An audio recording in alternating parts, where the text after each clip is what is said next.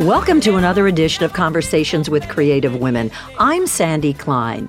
New Zealand's All Blacks captain, Richie McCaw, is considered by many to be the best rugby player ever. While that's a hell of an achievement, you're probably wondering, what does that have to do with creative women? I'm going to explain. Michelle Walshe, my guest today, is co-director of Chasing Great, who, along with her business partner and husband, Leon, wrote the documentary. It follows 34-year-old McCaw through his final season and his attempt as captain to lead his team, the All Blacks, to their first ever back-to-back World Cup victory. Chasing Great happens to be the highest-grossing documentary in New Zealand history and one of the top 100 highest-grossing documentaries of all time. Chasing Great puts Michelle into a unique category. She's one of the very few females to direct a sports documentary. Some background. Born in Australia, Michelle worked in the film industry in the United Kingdom. Then in 2001, she moved to New Zealand, working for several production companies before she co-founded her own company, Augusto, in 2008. That client list includes Adidas, Samsung, the LPGA, New Zealand Golf, and the America's Cup. In 2016, Michelle co-founded Cornerstone, Augusto's sister company, which focuses on delivering fast turnaround, stackable content for brands that need to always be on. Well, let's meet and get to know yet another creative woman. So, Michelle, welcome and thanks so much for joining me today. Thank you so much for having me. So this is really exciting. You're kind of an international woman. Why were you on the road? Interestingly, I was born in Australia in a tiny place. Well, it's not that small, but on American standards, it is the capital, Canberra, which has about 300,000 people and is one of those places that if you blink and miss it, that's okay. Mm-hmm. Very uncreative city. In fact, I know people in Canberra will probably hate me for saying this, but you don't go to Canberra to be inspired. Well, it's interesting. It's where our parliament is. It's where I think there's a huge part of the population is public servants, and they do a great job running the country. But it's not where you tend to go to be inspired. So there's not a whole, like you said, creativity. You sort of follow the rules here. Yeah. So I've got an amazing family, but there's nobody creative in my life at all. I was the odd one. Well, how did you know you were deprived of creativity? I don't think I did. I just sat in a corner with a notebook drawing all the time. I was one of those kids. When I was 8 years old, my dad got posted to Canada and the world opened up a lot. And so I went to art camps, and I used to always beg them to send me to film camps and all of these amazing things you can do on this side of the world. And then I went back to Canberra. I moved to Sydney when I was 15. Then I moved to Melbourne. Then I moved to London. Well, when you moved to Sydney when you were 15, you did that with your family, right? I did do that with my family, yeah. By that stage, my dad had left being a diplomat. And I guess maybe Canada opened up his mind too. And I think all of that travel and all of those experiences and seeing how different life can be in different places. That exposure. Yeah, just gives you this incredible, insatiable need to keep finding more. It's like all people who enjoy traveling. Sure. So when I went to London, eventually by myself. And after college? Never went to college. I didn't even finish high school. Oh, that's interesting. Why is that? I think it was just I had this idea that I guess it was probably a little bit sassy, but I had this idea that I had things to do. I had stuff I needed to do, and I remember sitting there watching the teachers thinking, they don't want to be here, and I've got stuff to do. And that was supported by your parents? Not really. They all went to university, so it was not well received. And in fact, only a few years ago, my grandparents were like, "Oh, you've done okay. Phew."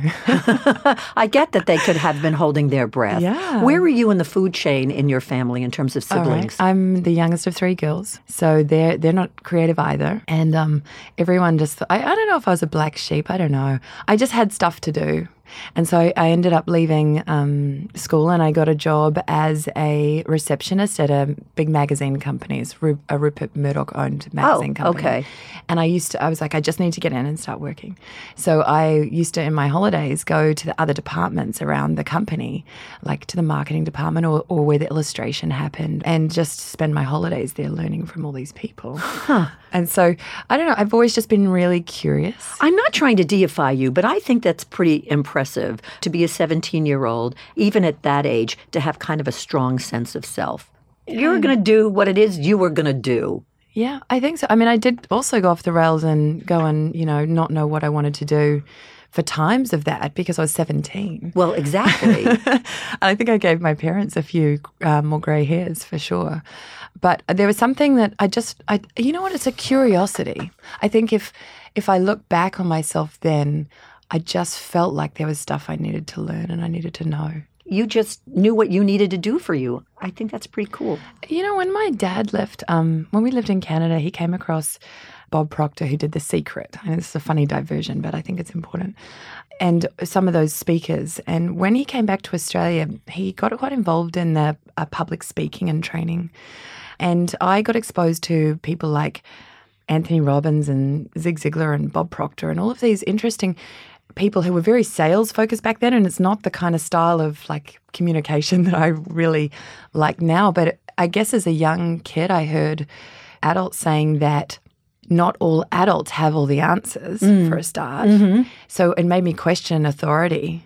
I was like, all these people in the room don't know what life's about because they're paying for this guy to tell them how to live life better. So I think I took a lot of messaging from that there was another way to live, and that lots of people who walk down the street every day and they're on the subway or the tube may not have considered that there are other paths to follow that are possible. For sure, that it doesn't have to be solely in a classroom. Yeah. Uh-huh. I didn't realize that was probably onboarding back then. Mm-hmm. But when I was 17, I think there was a curiosity and a security that it was okay to buck the trend, do different things. Because I'd seen all these people saying you don't have to just get a job and go down this route.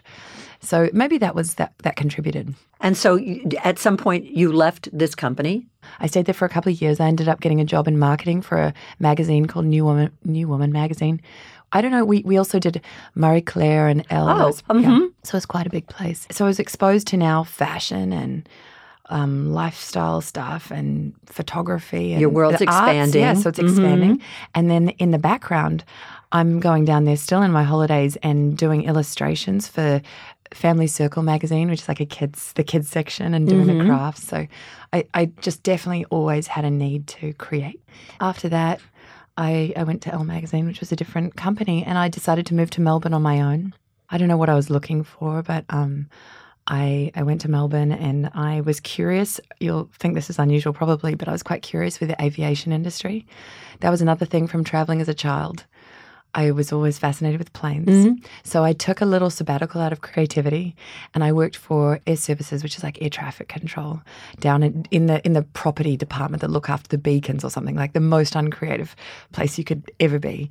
And I started studying, I started a postgraduate in air transport management because I thought I just want to make sure that I don't want to end up working in the airlines as, the head of Qantas or something like this. I had these ideas. After about 6 or 8 months of that, I was like, this is so not me. I could never be in a big bureaucratic place where at that time women, there's so few female pilots. It was clearly not what I wanted to be. So I got straight back into the arts. I went to London. I did a documentary production course at Chelsea College of Arts. It was only a nighttime course, but I then actually met my husband, Leon. He got me a job in this post-production. So you met him when you were young? Yeah. I think I was 22, 23. Wow. And he was working he's amazing. He's like got the most amazing energy. He's one of those people that is just infectious to be around. And he was working in a post-production house. And back then we were doing sound sync. You'd have a DAT tape come in and you'd have the rushes of a BBC drama. And we were like matching the slates at night. And he taught me how to do that job. And the idea was, we weren't together then, I was just working with him. And the idea was that he was going to teach me how to do the job and go on to doing the day shift, and I would stay doing the night shift. And we sort of talked about it. We're like, we might as well share a one-bed sit. We're so broke. You can sleep in it during the day. I'll sleep in it during the night. So, convenient. Convenient. I don't think we ever thought about, like, who's going to change the sheets or something. I don't know. Or who's going to share the bed. No, well, we thought, he'll sleep in the day and I'll sleep in I gotcha. But he never went to day shift. So we used to work sound syncing all night, these rushes in the middle of the night, and then we'd go back in the day to the single bed in the middle of London. And, needless to say, we got together. Yeah, you think? He was a Kiwi, I was Australian. And we met. I mean, that's how we sort of got together. And and we've had this most incredible journey since. But separate from Leon, Yeah, yeah. did something happen to you there that really sort of spoke to you about being in that business, about, being in film, even though it was mostly sound that you were working on, that sure. something must have, registered with you? When I was doing those back in Canada when I was 12 or whatever, when I was doing those video production courses, I knew that there was something really special in that. Mm-hmm. And then when I also, when I was 17 and I left school, I did this course, which is quite a big thing in the advertising agency called the Awards School.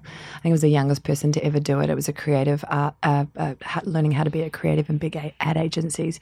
And I'd been on set a couple of times through that experience. So I think I knew that I was drawn to it, but I didn't really know how I was going to do it. But the documentary part was always really important. Since I was really, really young, I've watch more documentaries than drama. If you look at my Netflix account, you'll find like 3 series and every documentary consumed. So take us a little bit more on that journey. So at what point did you start to realize that this was a calling? When we came back from London, you mean you went back home? So Leon and I decided we had to go somewhere, and we came back to New Zealand, actually.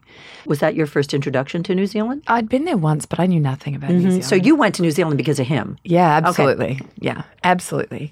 We were young and we had no assets. We had 2 suitcases, 500 pounds maybe in his house. And no ties. Nothing. Mm-hmm. And he saw a job in the newspaper saying that they wanted a cameraman and editor down in Rotorua. Now, Rotorua is like, if anybody's ever seen New Zealand, when you see the bubbling mud and the thermal activity, that's where a lot of it comes from. It's got about 40,000 people. It's a little tourist place. It smells like sulphur. It's quite difficult to live in. Okay. But he saw a job for a cameraman and editor down there, and we found ourselves in Rotorua, and I started helping him out there, getting more involved in things. And the directing path, how I got into directing was quite unusual. I think when you go to a place that's small, and I think this is important for some of your audience that live in small places as well. When you go somewhere small, there's often much bigger opportunities because you don't have the people to do the work. Mm-hmm. So I found myself in this really weird situation where people said, "Oh, you've worked in London. You must be able to do stuff in film." So they made assumptions, didn't they? Oh, huge assumptions. Mm-hmm. So you can edit, right? I'm like, sure. Leon over here. Yeah. Even Leon was like, he got this job as a cameraman and editor. I don't know if he knew the front of a camera or not.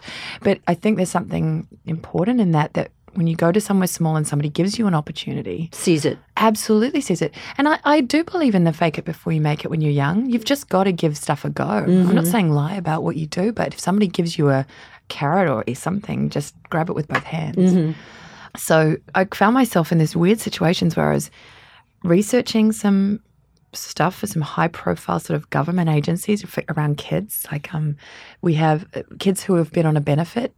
I don't know what you have here that's equivalent, but kids. You mean on public assistance? Yeah. Mm-hmm. So kids, we have quite a strong public welfare system. Right. So these kids they've left school. They've often been in a really poor situation at home, or their parents have been living on a benefit, and they've left school and don't have any sort of resources. Hope. Yeah. And there was a couple of kids that have broken through that. And so this government department had said, can we tell their stories? And because there was nobody there to do this, I was like, I'll research that. I'll meet these kids and interview them. I found myself interviewing these amazing young people who, against all odds, had created a life or a path for themselves. So when it came to directing the thing, they were like, well, you know them now, so do you want to direct it? I was like, what? So this is clear on-the-job training. Yeah, totally. I mean, I was very upfront and said, I'll absolutely do my best. And I remember thinking, I've got to get a great cameraman. I'm going to have to. Well, Leon. Yeah, Leon. You know how to shoot now, right? And you probably didn't have to pay him. No. I mean, you were sleeping with the guy. There were a lot of helpful favors. And so that's how my directing career started. I was just thrown into a situation. That's the beautiful thing about doco. I didn't really need to know. I remember we didn't have it sounds ridiculous, but you couldn't get on the internet proper tutorials on how to direct. There was no So YouTube videos. A lot of it was instinct for you. No, I was like, trying to get books, like working out what a wide shot was. Wow. And I'd done that little course in London, but really that didn't prepare me for actually facing these sort of mini, I guess now when I think about it, it's like content back then. It was like these mini doco stories. So we stayed in Rotorua. We ended up starting a little company there, and we made some really interesting sort of 10-minute documentary pieces. One was on Sisterhood of Nuns. Believe it or not, they were recruiting nuns in Tonga at the time. I mean, some of the projects we did. In Tonga? Yeah. In the South Pacific? Yeah. And so some of the things we did, I look back and I think, what was that? But all of it was the most amazing grounding. And people were trusting us with these little stories. We were in a little place. The consequences were low, and we were able to stretch ourselves and figure it out. That is so fabulous. I bet in your wildest dreams, you had no clue that you were going to direct a documentary about this rugby rock star. Yeah, no way. There's no, we might have been gutsy, but there was never a vision. There was never a business plan. There was never got anything written down. We just I tried to do the very, very, very best that I could. And then all of a sudden, I remember sitting there with Richie McCaw. It's like the night before a World Cup final. And I was interviewing him. And I just had that moment flush over me that you don't let happen very often of, oh my God, what am I doing What the hell am I doing here? Like, how is that? I don't know, imposter syndrome maybe hit a little bit. Were you asked to do this? No, but not specifically. We asked Richie to do it, and he said he wouldn't trust anybody else. So your street cred was worth volumes from your company. And the trust that we'd built, definitely. But it was more about the relationship and the trust. They knew we could do quality work, but we'd never done anything on that scale. And in fact, when he agreed to it, we didn't even know what it was going to be. We self-funded it for 8 months. Well, who gave birth to this idea of making this documentary? Leon, my partner, we were talking about the fact that Richie was likely to retire. And he said, I think he's always the one who's so gutsy. He's like, we should make his documentary. And I was like, every single person on the planet in these circles will want to make this documentary. And he was like, I'm just going to ask him. And I was like, no, I don't think you could ask him. Because he this guy said he's going to retire. And we're saying, can we make a movie about your retirement? Like we're basically saying you're finished. Before he acknowledges that he's at the end of it. And he wasn't finished in terms of what he was capable of, but saying we are seeing the end of your road. So there's no bigger rock star. I think he's statistically the greatest player of all time in rugby, but the All Blacks statistically are arguably the most successful sports team in the world in history also. So he just breathes the rare air. Yeah, I mean, he's the most photographed, videoed, interviewed person. I think that the Rugby World Cup is the third most watched global event after the Olympics and the FIFA World Cup or something. It's a big deal. Okay. Or maybe Super Bowl. It's in the top. Gotcha. 4. You're a woman and Richie McCaw isn't. So what did that mean for you? I'm so grateful to say I never felt anything other than him respecting that I could do the job. There was never any sense that I didn't feel like there was a sense from him that I was a woman in that world. But I was uber aware of it in every other part of it. Mm-hmm. I mean, there were so many people that wanted to make it. They didn't know why you were I was selected. Making it. Yeah, particularly. But your company had street cred. Yeah, but in a more commercial sense. Interestingly, we were doing more like Augusto is great because we have a big commercial engine that makes amazing work and content, but it also has another part of the business that does long form. So things like we did Everest Rescue. We did a series for New Zealand that went to Netflix called Short Poppies. We're doing some stuff with Discovery. You don't do features. You do documentaries. No, we don't do features. Okay. So when we approached Richie, we didn't know what it was going to be. We just said, I think we should start capturing this. Imagine if we can capture this story in real time instead of doing it retrospectively. Right. And Richie was like, but what if I don't win? Is there a story? And why would people want to watch me on the big screen? I'm like, I think a few people will want to watch. And is this 2015? It was end of 2014. Okay. And luckily, because we own Augusto too, we can just, there's no network saying you can or can't do something. Right. You don't have to go out for funding. Well, we did. I guess you would have to do that. It was big, expensive doco, but we didn't have to, we could self-fund it. Initially, we were like, this is worth it. If we can get access to Richie McCaw during a World Cup. I mean, hello, everybody, right? When you think about it, it's like getting access to any of the big US sports stars during... Like LeBron James during or, like a Tom playoffs Brady. or something. Sure, sure. It's and getting to them the night before. The complexities of that were huge. And my producer, who was amazing, Cass Avery, we literally we have no budget, no idea what this is going to be. We want to film one of the biggest, highest profile athletes in the world during a World Cup. Are you up for it? Yeah. And she was like, or are you nuts? Yeah. And she was like, hell yeah. I think there's that energy. And when you're from New Zealand as well, I think there's an energy that's almost palpable, which is like, we just get out and do stuff because I don't know. There's not a jaded kind of. I think we're just in the middle of nowhere. And so we're always testing ourselves against a global market. We always are pushing to be better. We have to be really. They have this expression in New Zealand called the number 8 wire, which is a fencing wire on farms, but it basically means we will take anything to fix something. We'll take whatever it takes with whatever little resources we have to do what we need to do because we're so under-resourced there, whether that be people or with budgets. So you find these incredibly creative people who do multiple roles. Most of the people I work with can do multiple things. Did you think, or do you still think, that this was the biggest project of your professional career? Without a doubt. Without a doubt. I don't even know at the moment how we'll top it. Although not that you have to. No, maybe not. Maybe that's something I've got to think about. But what happened with response? I mean, apparently Richie McCaw didn't care what your gender was. You know when it really hit me, I think, is when the documentary was finished. So we'd gone about this process of 700 hours of footage, including game footage. It was 18 months of shooting. It was a really huge project. I was still running the company at the time. I have 4 kids also. My God. No, but I have heaps of help. I'm not saying I don't care. What I mean is head down. I wasn't thinking about my gender. I wasn't thinking about anything except for how do we finish this film. I had a great co-director who was post-directing to take some of the pressure off because I still had the company. But 700 hours of footage, oh my God. Just luckily only 150 were of interviews or actuality or so. But a lot of it was game footage. We filmed Richie with 7 cameras off the ball in a game, so that added up. So I was head down making it. And then, when you're making a film like that, all you can see is the end of getting the thing to cinema. We had Park Road Post who did The Hobbit doing sound design. I mean, the experiences were extraordinary and we're just like, just get it out, get it out. Anyway, so we finished the film and it was not until all the press and the PR started coming out that I was like, hang on a minute. It was the first time I'd even understood the word gender bias.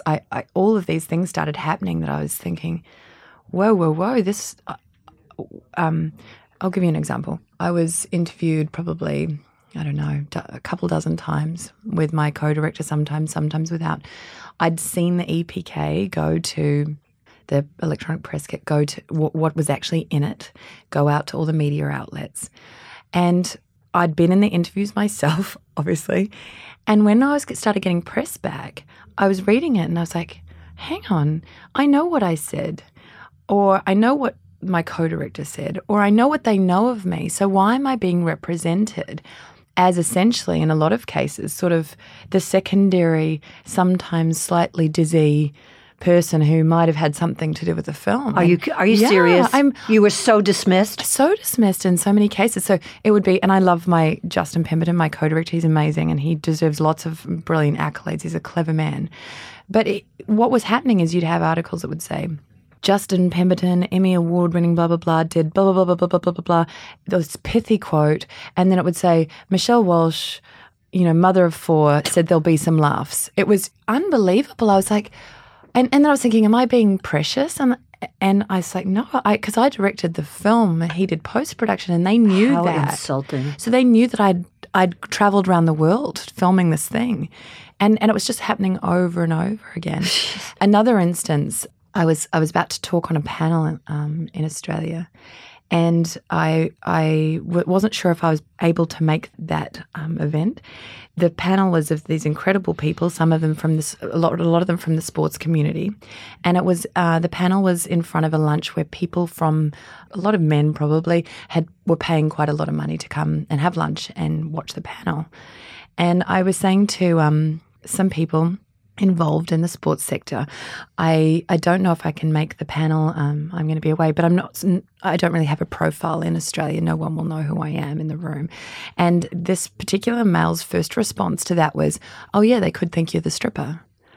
Oh, good God. I literally was like, or they could think I was the director. Like, I didn't even have anything to say. I was like, what? So a woman walks into a room that's predominantly sports people, and he kind of thought it was funny. I don't think he even meant to offend me. No, he didn't mean to offend me. I know he didn't. But I thought, isn't that interesting that his first response to a woman walks into a room. You were the arm candy there. I must be. Oh well, I could be the stripper. It was the most bizarre thing. Isn't that something? And I did radio interviews where people insinuated all sorts of things, and that was the first time I was like, this is real. And then I started looking out to all the other women that I read articles about, and then I wondered what they really said and how they were being represented. Mm-hmm. The one that got me all the time by other women journalists, who I have lots of respect for, but they'd intro me as Michelle Walshe, mother of 4. And that really got up my goat because I love my kids. I think I'm very proud of what I do as a mum, but that's not the skill that I brought to this film. That's not why I was selected to make this film.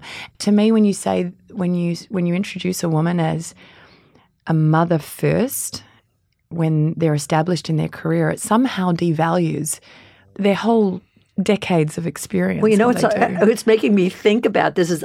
I never mentioned that you were a mother. No, it's great. Well, is that a sin of omission? No, but and I brought it up, and I'm happy to. That's the thing. That's fine. Well, sure. That is also part of who you are. Of course. And it helped me in the film in the respect of I really considered what will kids get out of this film? What can a younger generation understand in this film? And I had good insights because I have kids. Do you think that? Well, I guess unbeknownst to you, you became a pioneer. Is that fair for me to say? No, I don't think so. Or are you just being, modest? No, I've never really thought about it like that. I think there's so many women doing great things. Well, I have met, and that's the best thing about this job, a lot of female directors. The majority happen to be documentary film directors. That's not a bad thing. I think there's a reason for that. I do too. But the fact of the matter is that even in 2018, I think I could use the word anomaly, right? Yeah. Oh, no, I don't disagree. I think we have a long way to go. And the thing about, I love sports storytelling. The reason I'm not particularly athletic myself, I love sports storytelling because all of life's emotions play out in a stadium in front of 80,000 people, from heartbreak, triumph, tragedy. Sure. It's a brilliant place to connect with emotions, and that's why people.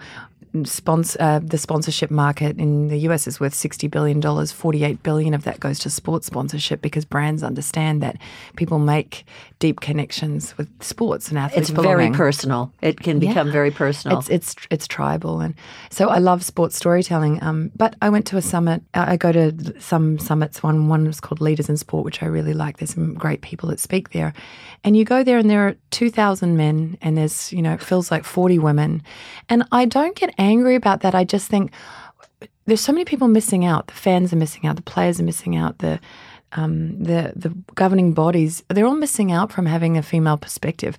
Diversity generally, I'm going to wrap up all diversity. Of course. But the absolutely male perspective is so critical too and has so much to offer. But the lack of balance is just a loss. Well, it's only one perspective, like you said. I mean, the world isn't just made up of men, much to their shock, I hate to break it to you guys. I know. But that film wouldn't have been that film if a man had made it. Now, it could have been an equally great film. It would have been a different film. And did he love it, Richie? Yeah, I think he was really, really proud of it. He's incredibly humble. We got some amazing feedback. We had people saying, I was putting my kids' clothes away and I found a little note in their drawer writing down what they wanted to be when they grew up, like Richie does in the film. And there was lots of beautiful stories of, particularly around that, kids who had been bullied and heard him say that they could be whatever they want. They had to believe in themselves. It's a very inspirational film in that respect. And I think for Richie, that was what he wanted as well, to inspire. So I think he really enjoyed it. I asked him at the end of the film when all of this gender stuff was going on. It was after I'd finished, and I caught up with him and I said, can I just ask you, did it ever occur to you that I was a female or that was odd? And he was like, no. And I said, it's just, I've had some weird experiences. And he just seemed really genuinely shocked, which in turn shocked me because he's from that world. But he also has a very strong mother, and I think he's probably from a matriarchal type family, and maybe that's... Well, and I guess he also saw you as the professional. I hope so. I mean, that's what he saw. So is that kind of what your focus continues to be, the world of sports? There's a couple of projects I have on at the moment. One's over here with an American sports team. So your company is now going to be New York-based. Yeah, we have an office now in Canal Street. You know what? I'm going to gush, and at the risk of embarrassing you, I'm like in awe of you. I mean, you just do whatever the hell you need to do. Yeah. I mean, that's pretty freaking impressive. Yeah, I think about life as this box of like opportunity. I wanted to say chocolates, but it's big. Yeah, but it's been used. No, but it's also more than that. I think options and the opportunities are so endless that it's just every corner you turn, there's somebody interesting. There's a story. So it's a carpe diem for you, isn't it? It's a seize the day. It is absolutely a seize the day, yeah. It's not because I'm worried about regretting. I don't, like Richie in the film talks about not wanting to get old and worry that he somehow missed out on life. I don't have that feeling at all. I just see the world as this exciting playground of opportunity. I was just going to use that word, opportunity. Yeah. What a wonderful thing for your family to have a mom like you and a dad like your husband. But I mean, because you're in this together. Yeah. And I think it's wonderful. So here's the deal. Yeah. You're coming back, okay? After you get, Manhattan under your belt a little bit, you promise me you'll do that? I hope I've got some good stories to tell you by then. This is for me. I'm not saying it's for everyone. But in the film, actually, Richie says this thing about when things get really scary, when things are massive. He's in the car on the way to the World Cup. Right? He's going to play his last game of his whole career in front of millions of people. And I was talking to him about what does that pressure feel like. Pressure comes from expectation, scrutiny, and consequence. That's what Dr. Kerry Evans in the film talks about. But I said to him, you're under the most pressure, the most scrutiny, expectation, consequences are huge. How do you deal with that? And he said, I like to think of the big wave surfers. What do you say, surfers? Yeah. Some words don't work well in New Zealand with a New Zealand accent. It's yeah, you're coming to New York. Surfers. Think about the big wave surfers. They want to be on that wave. They want to test themselves. And I was like, oh my God, that's it. When you feel like you have a huge wave in front of you that's terrifying, instead of looking up at the wave and just thinking, how am I going to survive this? Put yourself on top of the wave. And I literally am like, I want to be here. I want to test myself. And I feel, in my mind's eye, I move to the wave and I sit up on top of it and know that it's going to be a massive ride. That is the best way to end. Michelle Walshe, I say how much I love this job. I so enjoyed meeting you, and I hope our paths, I'm so excited, cross again and again, and much continued success. Thank you for doing this. I'm so grateful for the opportunity to talk. Well, that means the world to me. Yeah, no, really, it's a privilege. Thanks so much for joining me today. Thank you. Join us for another edition of Conversations with Creative Women. I'm Sandy Klein.